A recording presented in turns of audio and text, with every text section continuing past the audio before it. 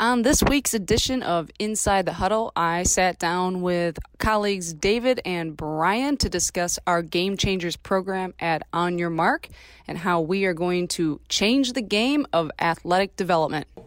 All right. Welcome to the Huddle. We have a good time.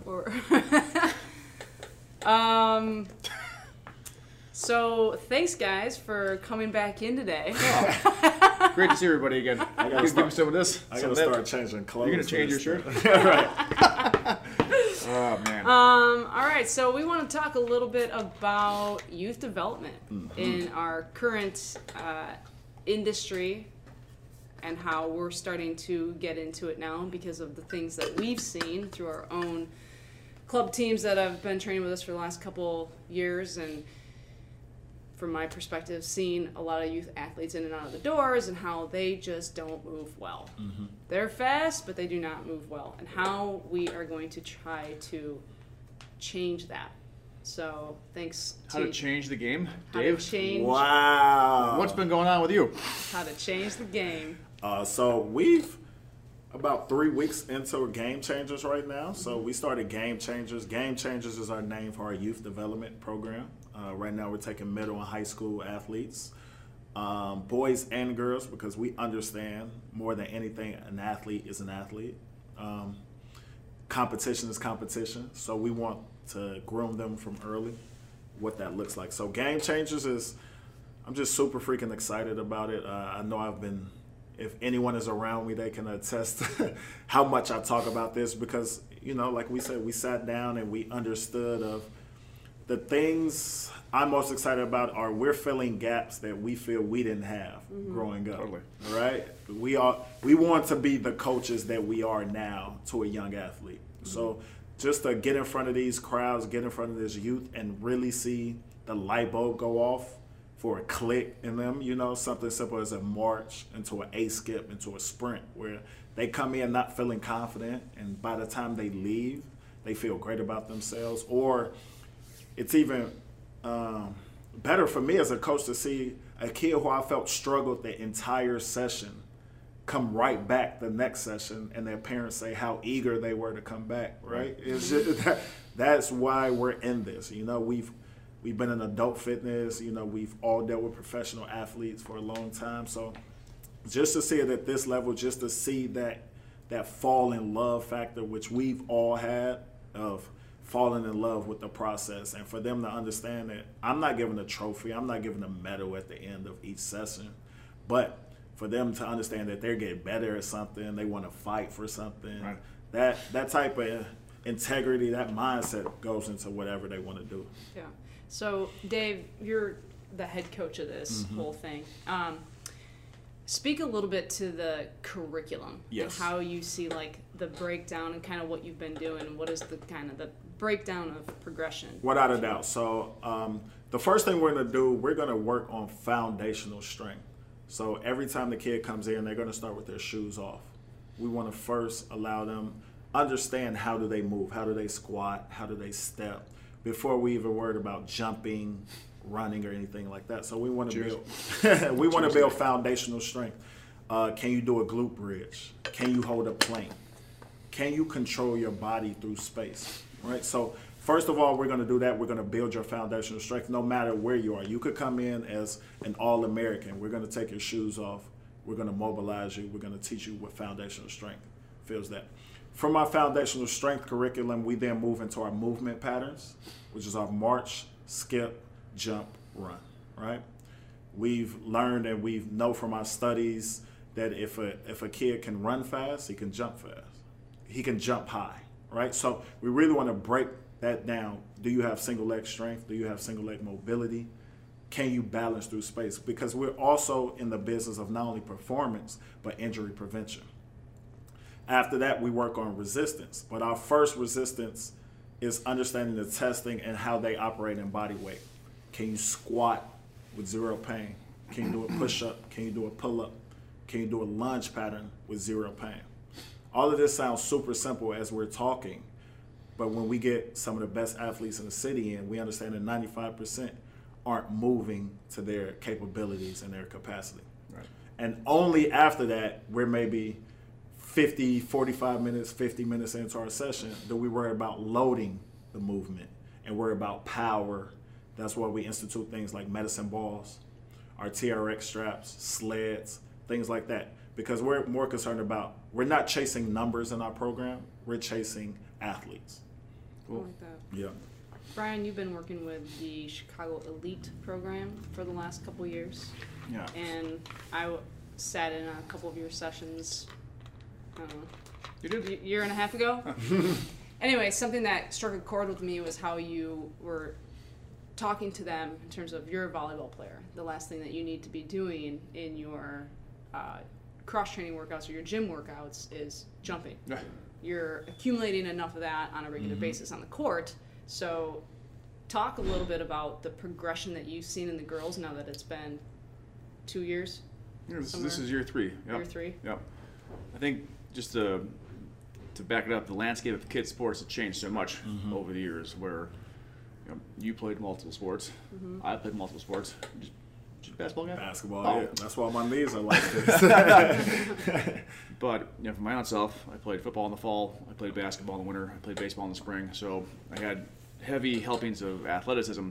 You could argue baseball's not that athletic, but different sports across the calendar year. But now, kids play for the most part one sport year round. So if you, instead of having athletes, you have players. I'm a basketball player. I'm a volleyball player. I'm just a baseball player. And it was evident with the volleyball girls that while they were tall and they could jump, that they were not good at a lot of other things. So one other part about volleyball, which was new to me, sometimes with like football, wrestling, basketball, hockey, soccer, you build up a base level of strength just by having to push off people in your sport. There's no contact in volleyball. There's no one's boxing out. Everyone has their own little space, and there's really no impact person on person. So even their base levels of strength, I feel like we're pretty weak. So on that first day, I had a plan in my mind, and I could not believe how the girls, like, they weren't good at anything. They were good at jumping. That's it. And I thought, well, to get the most out of this program, we should probably work on the weaknesses and explain why we're doing what we're doing. And with that first group a couple years ago, they were all very good moving fast, but when I slowed them down, it was like all hell broke loose. It was like a baby deer trying to walk sideways on a treadmill. So much like Dave said, we took off our shoes, we worked on from the ground up, moving with control and balance and having a good base. And even now, we still have the same principles in place, but I try to explain to the parents, like, as you said, we're building the foundation.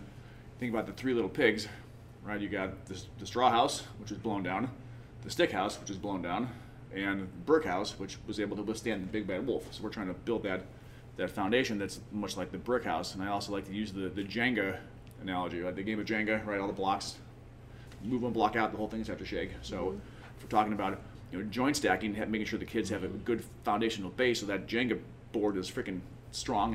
And while chaos can happen on the field or on the court, you can't prevent everything. At least you put the odds in your favor by working on that foundation and keeping kids strong from the ground up. We've worked primarily on like you said, we'll do barefoot work. And even when we do some of the dynamic movements, you could see a lot of girls, like, they couldn't move their right arm and their left leg together. Right. It was a mishmash, and I had to sort of reset my own expectations. I'm like, okay, phase 1, we're just going to work on moving those limbs together. Phase 2, we're going to try to do it a little cleaner, and then phase 3, we'll try to, have it look somewhat normal. Right. And I feel like helping kids with their coordination, at the minimum, helps them become better players. And I tell the parents, I know your kids can jump because they play volleyball. If they played golf, I wouldn't know that they could jump. But part of the sport is being able to jump. I want to make sure that you can land well and that you are in an athletic position with a good foundation every time you move your feet on the floor. So trying to keep that as our pillar. And I tell the parents, look, these aren't YouTube highlights. Everybody wants to see the triple jump, multi-directional, do this, and those look cool for sure, but like a lot of these girls can't do that well. Right. And if anyone blew out their knee doing some fancy Instagram move on my watch, I would never forgive myself. Right. So I said we might even make it a little extra boring, making sure that their base is strong. They can explode outside here all the time. Go Right. for it. But in here, we're trying to build that base first. Yeah, I feel like too, some of the other programs out there, their main focus is speed and agility. Right. And in working with some soccer kids as of recently, I had these 17-year-old boys, and fast as hell. They can get from A to B extremely quickly, but then without any resistance, shoes off, have them do a squat pattern, and it just falls to absolute garbage. And it's like, you've been doing what for how long? Right. And this kid that we're talking about is about to sign a D1 contract as a junior in high school, and he doesn't even know how to squat. Like, the detrimental impact behind that is unbelievable. And then you start talking about female athletes. I mean, when I was a female athlete, we never saw the inside of a weight room. Right. Not in my entire high school career. Right. Not until I got to college. And I got to college, I'm like, well, I don't really know how to do this, so I'm probably not going to do So it. you And just I did didn't. curls? That's why your I just did bicep biceps curls. Yeah. Gotta look good at the beach, baby. Let's go. And you immediately retract in the weight room. You immediately not engaged. Yeah. Yeah. I remember the first time I stepped foot in one. And I'm like, what do I do with this? I think we talked about this before. I didn't interrupt, but maybe I told you guys this. I apologize for repeating myself. At Nebraska, in the morning in the fall, the redshirt freshman football players, the baseball team, and the Scarlet Dancers all were in the weight room together. And so my girlfriend, then now wife, Jackie, was on the dance team. So baseball would be doing their thing, football would be doing their thing, and the dancers would be doing their thing. And obviously, most of us are looking. We're distracted by the attractive women that are, when you're 19, you know, it's easy to get distracted. Jake, make note of that. Stay locked in, buddy. And, you know, Husker Power back then was huge into Olympic lifting, and, you know, you see these dancers trying to do barbell squats. And even as a 19-year-old, I'm like, ooh, that doesn't look good. Right. And I remember there was one time where Boyd Epley, who's like the godfather of strength and conditioning, he was the first ever paid strength coach at Nebraska. He's the founder of the NSCA, and he had this football player. The guy was humongous, 6'5", 250, ripped, doing like these overhead machine tricep presses with the whole stack, and a dude standing on top of the stack. It had been like 400 pounds. And the guy is like, rah, rah, rah. And Evan's watching this, of course, because it was crazy. And he says to the dancer, see, that's the kind of intensity that we need around here. And I thought, do you want them to look like him? Right, exactly. Do they need to be doing the same thing? Right. So I don't think any of those dancers want arms like your defensive end here. I mean, that's just my humble opinion from the outside looking in. But you mentioned like not quite being in the weight room. None of these girls never lifted before either. Yeah. Right now they're going into Husker Power where they're going to start squatting and hand cleaning. Yeah. I mean, there's a reason why you learn addition and subtraction before multiplication and division and fractions, where you got to sort of understand the process. You can't just jump into it. Hey, dude, we're doing algebra today. Right. Well, I don't even know how to add. Well, hopefully these letters make sense. And I think my goal, like my personal selfish goal from this program is when they come from Game Changers and they go into whatever high school or college that they go to, that immediately the coaches will know that this kid was coached well. Right. Right? They may not be the best mover on the team, but they've been coached on movement. They understand how to compete. They understand how it is to come in and work and get better at something. If we can selfishly put that stamp on our kids, we can really grow something special. Absolutely. You know? You make that athlete consistent. Without a doubt. And big force on the team, because if they've been coached well and they're doing things well, Right. they're going to stay injury free. Exactly. Obviously, so they'll be relied on. Consistency. Right. And at the college level, as we know, like you spend a lot of time practicing. You spend 95% of your time at college practice. Proportion of your time is spent at practice, in the weight room, in the gym. So if you have those skills that you've seen this before, you've learned how to squat well, you've learned how to move your body well, and that's just a confidence booster, and it's all now sort of applies to leadership. Maybe now you're the first guy in line to demonstrate a squat, or you have seen things as a high school kid that some of these kids haven't seen until they got to college. Right. Like you said, like you haven't even been in a weight room. Whereas you got the kid from Game Changers who not only has been working out in a high level facility, but also has the confidence to show, oh yeah, I can squat with my body weight, or just with a bar, or I can do all these things that might be new to somebody else. Like when you were a child going through your athletic career. So we're trying to set up some advantages, but they have to earn it too. Without a doubt. You got to show us if you can't squat well with just your body, you shouldn't be squatting with weight. Without a doubt. So you have to earn that right to put a little load on your back. Going kind of off of that, parents. Yep. I have a couple sisters back home who coach varsity sports, and parents are just can be royal pains in the asses when it comes to. I mean, you know that probably working with volleyball kids and these parents who. Their focus is getting their kid to play D1 volleyball, soccer, football, baseball, whatever it is. They want their kid getting a scholarship to go play sports. But I don't think what they understand is what both of you guys are saying is that this is a process of making them better. This is a process of making sure that they understand their own movement and how that translates to them being successful.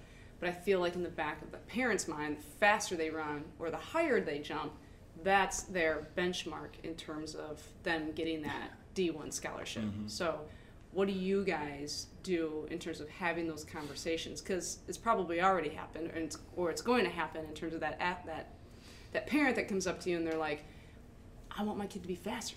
You have them lifting weights. What are you doing? So I think what we're going to do here and what I've done historically and especially now as we scale this and get bigger is the minute the kid comes in, I start to separate the kid from their parent and everything that happened in that day, right? So immediately as you come in, the parent goes and has a seat away from the kid, away from the action, I like to say.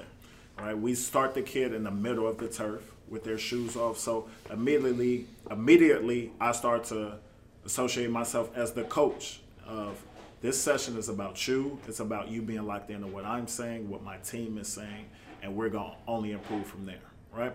Understanding parents are giving us the best gift in their life. They're trusting us with their kids. So not only do we take that serious, we need the kid to understand that the sacrifice that a parent is making of leaving work early to come pick you up from school, to pay money for you for development, we also take that also serious, right? So while the session is going on or the stretching is in, I like to end by talking to the parents and revealing, and I think this is what also separates us from other people. We have full transparency in our curriculum, in our program, why we do things like this, why we talk to every parent we can.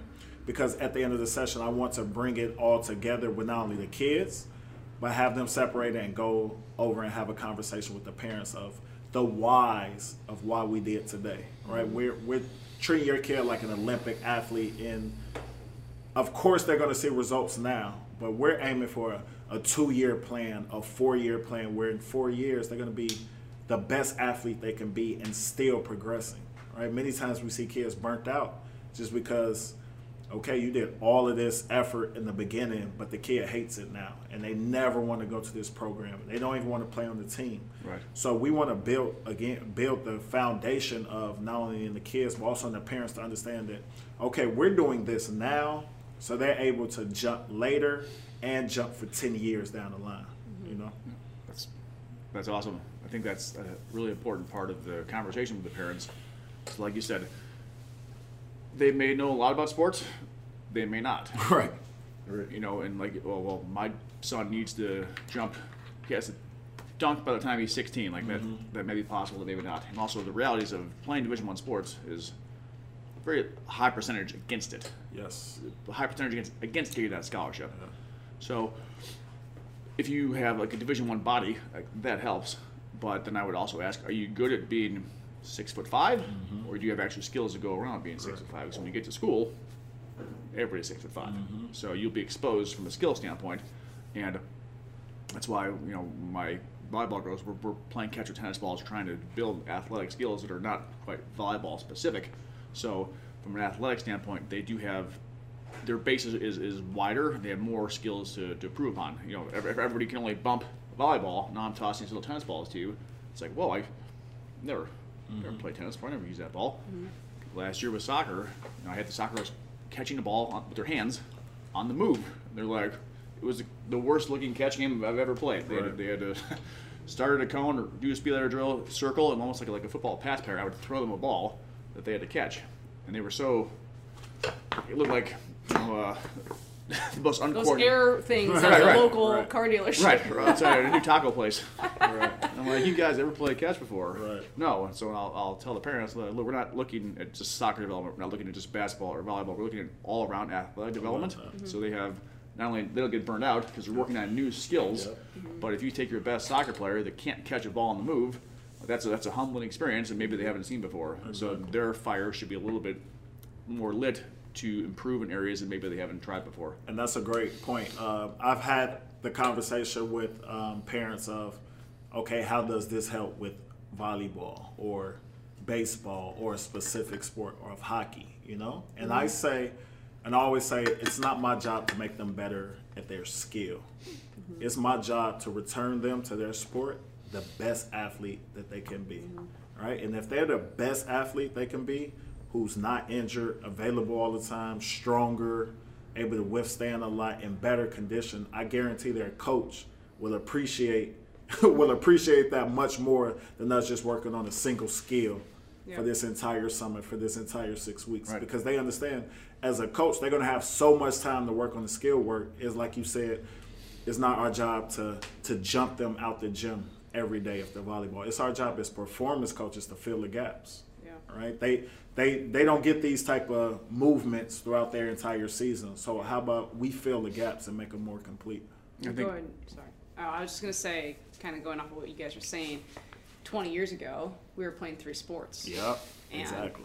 Now, I can't imagine ever growing up only focusing on basketball. Without a doubt. It's crazy. Yeah, so it's crazy. become so much more uber competitive for one sport, and they're playing that sport all year round. So I feel like, to our credit, what we're doing is we're at least giving them that second sport Without a doubt. to be able to Exactly. mimic what they're doing in the one sport that they do play. But going off of that, giving them so much more as making them athletes. And to that point of, we start to give these kids confidence, and like I said, we're starting to see that confidence unfold in these kids, that they feel that they can do other sports. I think I played basketball because I was the tallest kid, right?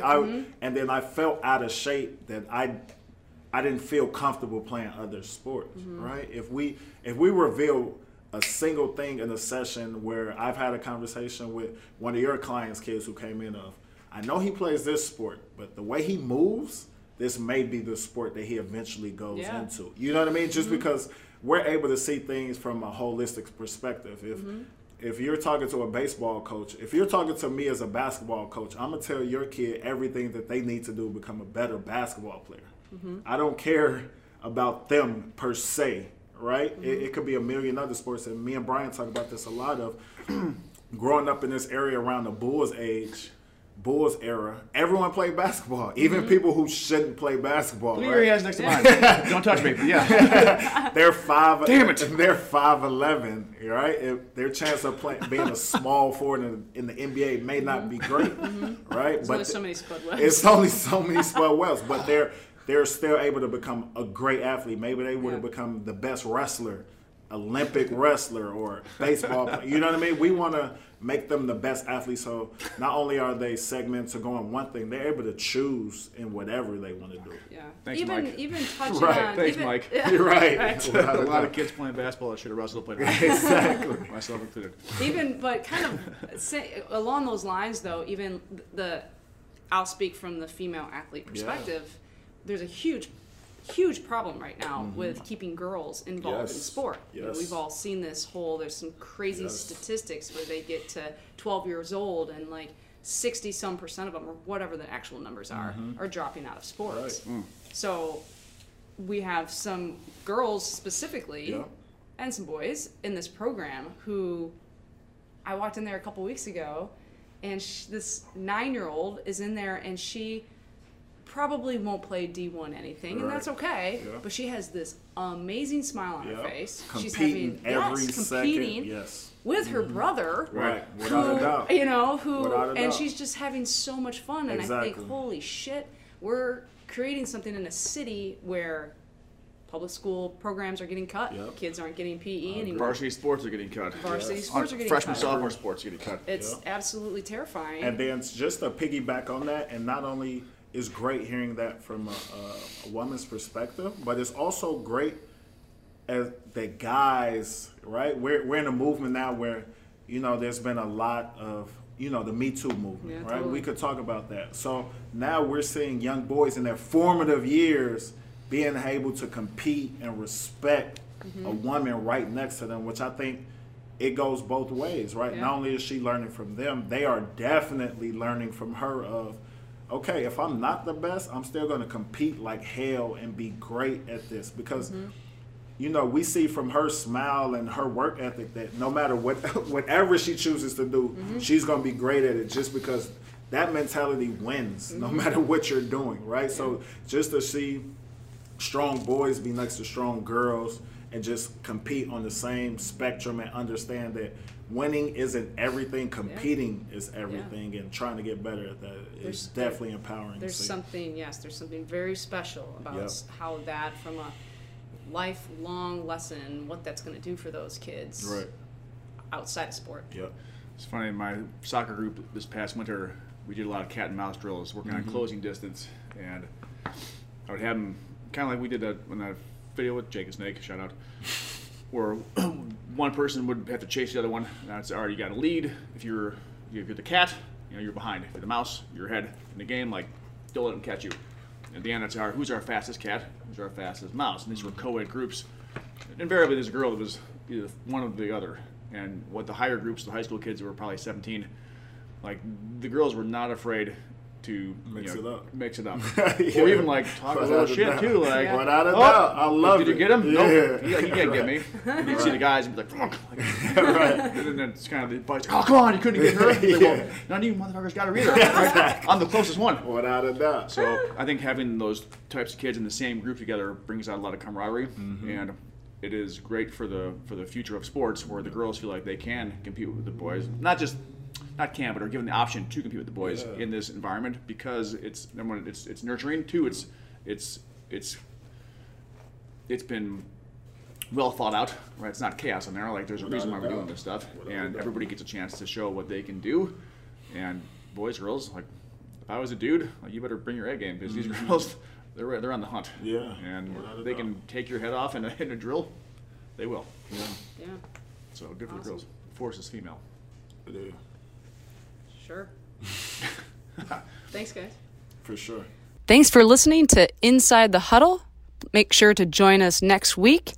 And to find out more information about Game Changers at On Your Mark, feel free to send us an email, info@oymtraining.com. You can find us on Instagram at On Your Mark Studios, or log on to our website, oymtraining.com.